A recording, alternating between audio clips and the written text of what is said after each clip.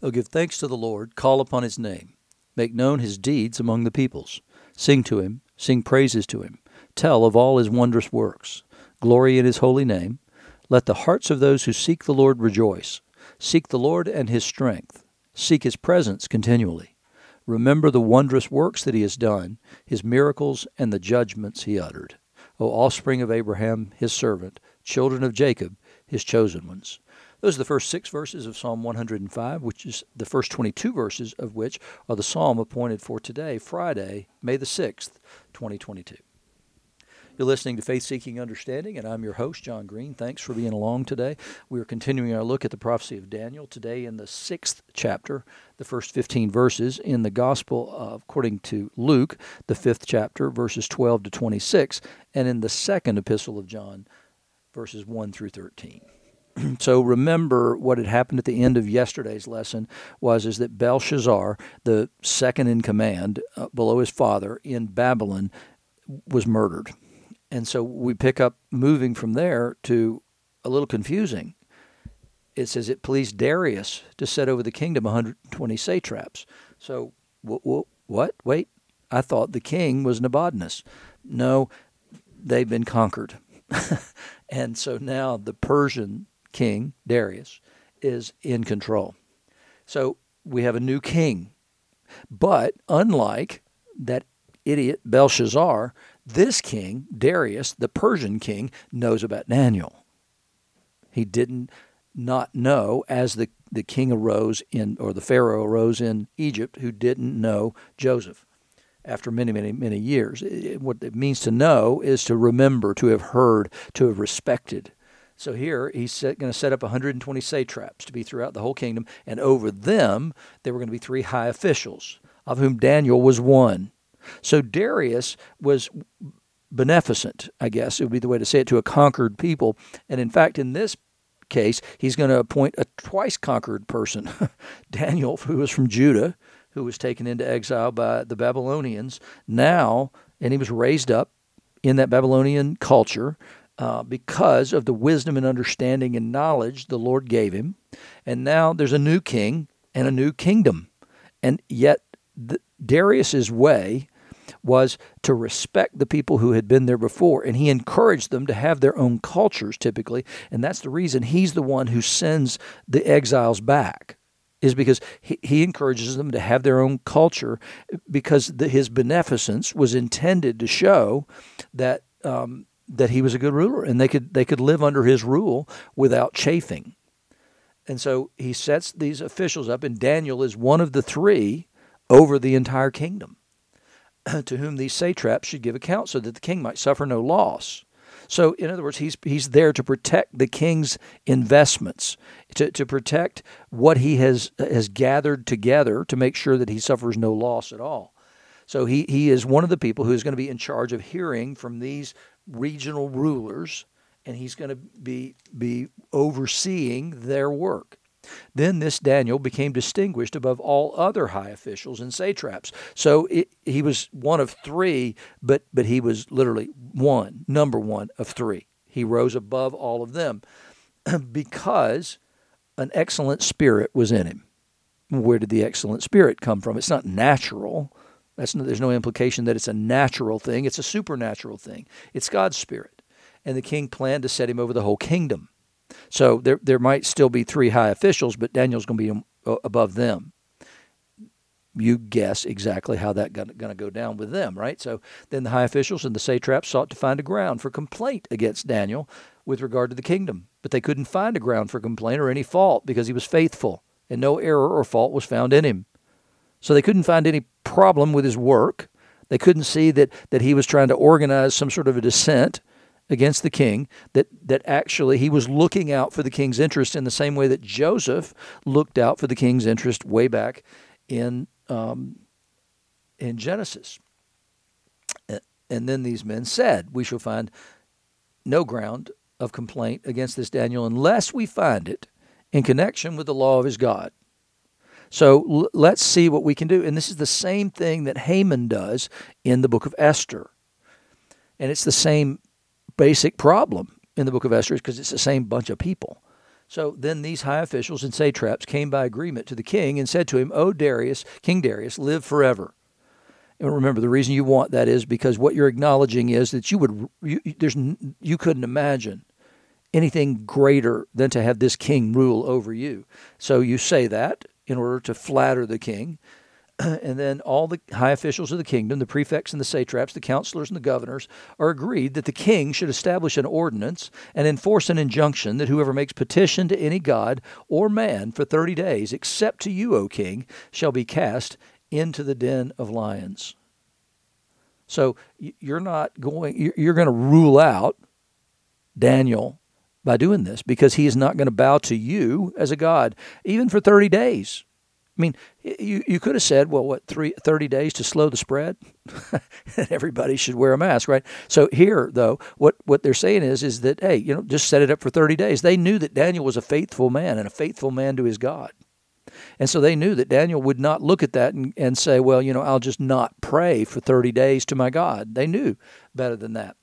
So now, O king, establish the injunction and sign the document so that it cannot be changed according to the law of the Medes and the Persians, which cannot be revoked. So the king himself will sign the law, but the way that it worked is that once it's in law, nobody can reverse it.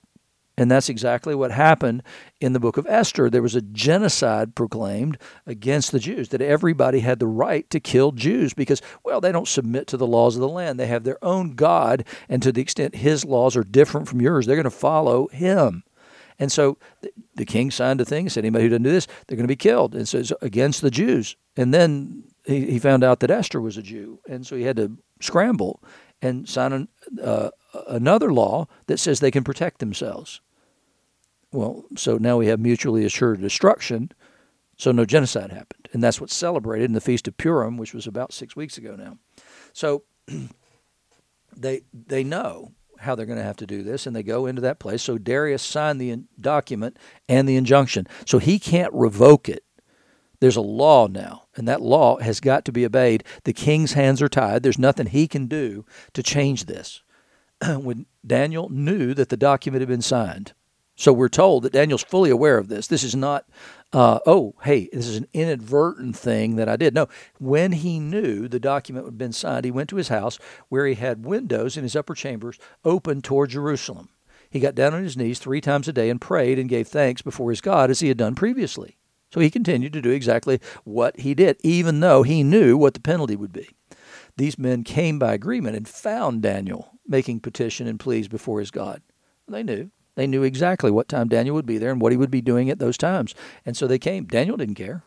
Then they came near and said before the king concerning the injunction, O king, did you not sign an injunction that anyone who makes petition to any god or man within 30 days, except to you, O king, shall be cast into the den of lions? Now, that would have been the decree would have been flattering, and he didn't undertake it on his own. These other men encouraged him to do this. And so it sounds like, a good, that sounds good to me, that everybody would worship me and not make any petitions outside me. The king answered and said, the thing stands fast, according to the law of the Medes and the Persians, which cannot be revoked.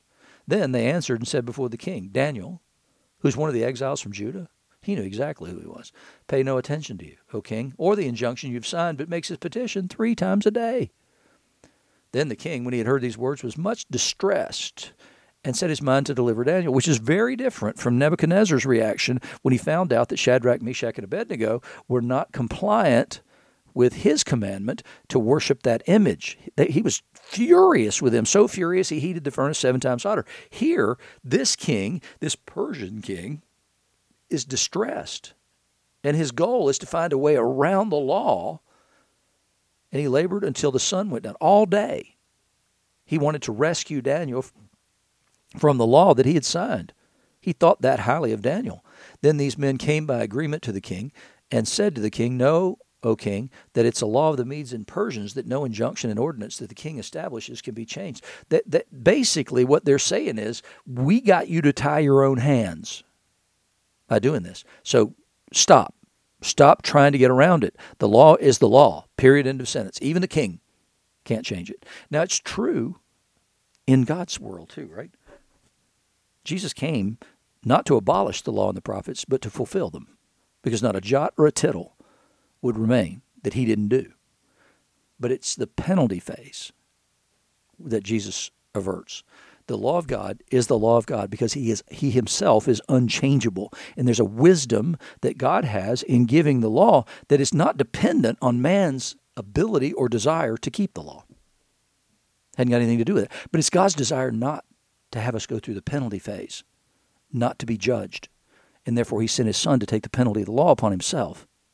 Even the only one who was righteous took the penalty for all the transgressions of all mankind on himself. And we access what he gained for us by faith. But it's the same thing. But what you have is a God who's eternal versus a king who's not, and a God who is infinitely wise versus a king whose wisdom is limited. So in Luke, while he was in one of the cities, there came a man of leprosy. And when he saw Jesus, he fell on his face and begged him, Lord, if you will, you can make me clean. There's a profession of faith. There's a profession that he's Lord, Adonai, and if it's his will, then he can make him clean. It's the same sort of trust that Shadrach, Meshach, and Abednego had, right? They said, our God can deliver us, but if not, he's still God, and we're not going to obey you, King. So here, it's the same thing. But this guy, he's not allowed to come close. He's not allowed to come anywhere near. He's supposed to stand and tell people that he has leprosy and tell them not to come near. But then what does Jesus do? He stretched out his hand and he touched him, saying, I will be clean. It's a powerful, powerful thing. Did Jesus need to do that? No. He didn't need to touch him at all, right? All he had to do was say it. And we're going to see that in just a second in the back part of this gospel lesson today. He didn't have to touch him, but he did because that was important. And it's the same thing we're going to see in that other part of this gospel lesson today, is Jesus does important things, not just the one thing. Jesus heals everything. Touch would have been something this guy wouldn't have experienced since he had leprosy, since it was diagnosed. He had to stay away from other people. So the fact that Jesus touches him is a powerful, powerful thing in and of itself. That Jesus is not afraid of contracting leprosy, which is what should happen, but instead, this man's made clean by Jesus' touch and by his words.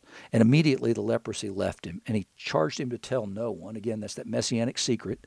He told no one, but go and show yourself to the priest and make an offering for your cleansing as Moses commanded as a proof for them. So he wasn't just to show himself to the priest. He was to also then do the sacrifice, the offering for his cleansing as Moses commanded. And that offering is a sin offering. I can't get into all that right now with why it would involve a sin offering, but the belief is among the rabbis that leprosy was caused by a sin, and that sin was essentially gossiping and being destructive of community. And so he had to go make this sin offering. Well, that's an odd thing. Jesus tells somebody to go make a sin offering. That's because he had yet to make the ultimate offering for sin. But the witness here would be that this man was cleansed. And Jesus told him to tell nobody, but still go to the priest. So what was he supposed to tell the priest? What happened, right? I mean, how did that happen? But Jesus says, don't do that. Just do the offering that's commanded. But now, even more, the report about him went abroad, and great crowds gathered to hear him and to be healed of their infirmities. But he would withdraw to desolate places and pray. It's necessary for us to sometimes get away to pray. And that can mean just going into your bedroom apart from your family. It doesn't mean you have to go find a desolate place. Jesus didn't have a home, so it would have made it difficult. So he had to go into desolate places because so many people were following him. He had to go to these places to be alone with the Father. On one of these days, as he was teaching, Pharisees and teachers of the law were sitting there. That's an important statement, that Pharisees and teachers of the law were there. And then it gets more expansive than that, who had come from every village of Galilee, because that's the region he was in, and also from Judea and from Jerusalem. So the word about him was getting out so much that they were coming from Jerusalem to Galilee to see. And the power of the Lord was with him to heal. I mentioned that to you yesterday, that Luke will tell us when Jesus heals like this, sometimes he will say the power of the Lord was present for him to heal. We know that in Nazareth he was unable to do these things because the faith of the people there was insufficient to be able to for them to receive healings. And behold, some men were bringing on a bed a man who was paralyzed, and they were seeking to bring him in and lay him before Jesus. But finding no way to bring him in because of the crowd, they went up on the roof and let him down with his bed through the tiles into the midst before Jesus. And when he saw their faith, as I said before, the power was there for healing, and he couldn't do anything in Nazareth because the people there didn't have faith. Here, he saw their faith and said, "Man, your sins are forgiven you." What? It's his legs. I mean, that's kind of the way that you might have reacted to that, right? I mean, what do you mean your sins are forgiven? Here, I believe with all my heart that here, this condition, this paralysis, has something to do with sin in this man's life, and therefore the most important thing he needed first, like the other man needed touch, was the forgiveness. There's a recognition there of why this happened. And the scribes and the Pharisees began to question, saying, "Who is this who speaks blasphemies? Who can forgive sins but God alone?" And they're right. They're completely right. He is God. When Jesus perceived their thoughts, he answered them, "Why do you question in your hearts? Which is easier to say, your sins are forgiven, or say, rise and walk?" I mean, there's a proof. If you say rise and walk and a man doesn't, then you don't have any power, right? But if he does, then you've proven the power, and that power would then be able to also authenticate the first thing you said. But so that you may know that the Son of Man has authority on earth to forgive sins. And again, Jesus did it because that was the most important thing the man needed. And I believe that the forgiveness of sins is actually what makes possible the next thing. He said to the man who was paralyzed, "I say to you, rise, pick up your bed, and go home." Immediately, he rose up before them and picked up what he had been lying on and went home, glorifying God. And amazement seized them all, and they glorified God and were filled with awe, saying, "We have seen extraordinary things today." It would have said something more about Jesus than just his ability to heal, because what he also proved is he had the authority to forgive sins. In the epistle, we finished up with John's epistle, the first epistle yesterday, so today we're going to do the second epistle, and it's continuing a lot of the same themes as the first, that the most important thing to believe is that Jesus came in the flesh and that he was the Son of God, and that his name, the Lord saves, is what you need to believe in, and then you need to obey his commandments. And his commandments are not burdensome, he said. It's to love one another. So he's writing here, and he says, "The elder to the elect lady and her children." Now, when he calls it lady, is he speaking to a human person, or is he speaking to the church and calling her a lady in the same way that we refer to various things with masculine or feminine pronouns? "And whom I love in truth, and not only I, but also all who know the truth, because of the truth that abides in us and will be with us forever." And what he's already spoken of in 1 John was that we need to love the elect. We need to love those who are in Christ Jesus. And so here he says, "Who I love in truth." And the truth is that we are grounded in the truth of Jesus' incarnation, crucifixion, death, resurrection, and ascension. That we're clear on all of that, and that he is the Son of God. And so that's the truth that he loves them in. We love one another in that truth. We love one another especially as brothers and sisters in Christ.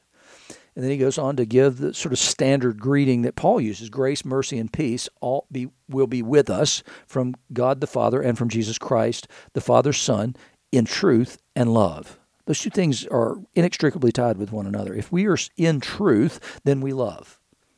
"I rejoice greatly to find some of your children," he says, some of your children, not all of them, "walking in the truth, just as we were commanded by the Father. And now I ask you, dear lady, not as though I were writing you a new commandment, but the one we have had from the beginning, that we love one another." And that's the truth that will bring us to that place of love. And this is love, that we walk according to his commandments. And this is the commandment, just as you've heard from the beginning, so that you should walk in it, which is loving one another. Many deceivers have gone out into the world. And here's the definition that he says is a deceiver and an antichrist: those who do not confess the coming of Jesus Christ in the flesh. The ones that believe, no, he only seemed to be a man. It was something to trick you, because it is impossible for God's spirit and flesh to be one. And that was their basis for believing this, is that flesh was so corrupted that you couldn't have both natures, God and man, in the flesh. So he says the deceiver is the one who doesn't confess the coming of Jesus Christ in the flesh. Such a one is the deceiver and the Antichrist. Watch yourselves, therefore, so that you may not lose what we have worked for, but may win a full reward. Everyone who goes on ahead and does not abide in the teaching of Christ does not have God. Whoever abides in the teaching has both the Father and the Son. If anyone comes to you and does not bring this teaching, do not receive him into your house or give him any greeting. In other words, make him an anathema. Don't have anything to do with him. If they come and bring some different teaching than that, then don't welcome them. And he says, for whoever greets him takes part in his wicked ways. So keep a distance from those people. Don't be polluted by contact with those who come as deceivers and antichrists. Though I have much to write you, I would rather not use paper and ink. Instead, I hope to come to you and talk face to face so that our joy may be complete, both of us. The children of your elect sister greet you. It's important. It's absolutely important that we recognize Jesus and trust in him as the incarnate Son of God, as the incarnate God. It's important that we get that right. If we will have that right, then we will follow him in all things, not what society tells us to do. No, we will stand for the rights of the unborn. We recognize there's a law that allows people to have abortions, but we will fight that because that is wrong. So we live in a different kingdom. We're not going to practice these things, and we're going to do our best to tell you not to practice them as well, because we love those children and because we love you, because when you kill that child, you've harmed your soul. And so we're going to be out of step with a lot of the world on a lot of different things. But we got to be like Daniel. We got to not be afraid of the consequences, because we know the eternal consequences of disobedience and failing to recognize him as the King of Kings and the Lord of Lords.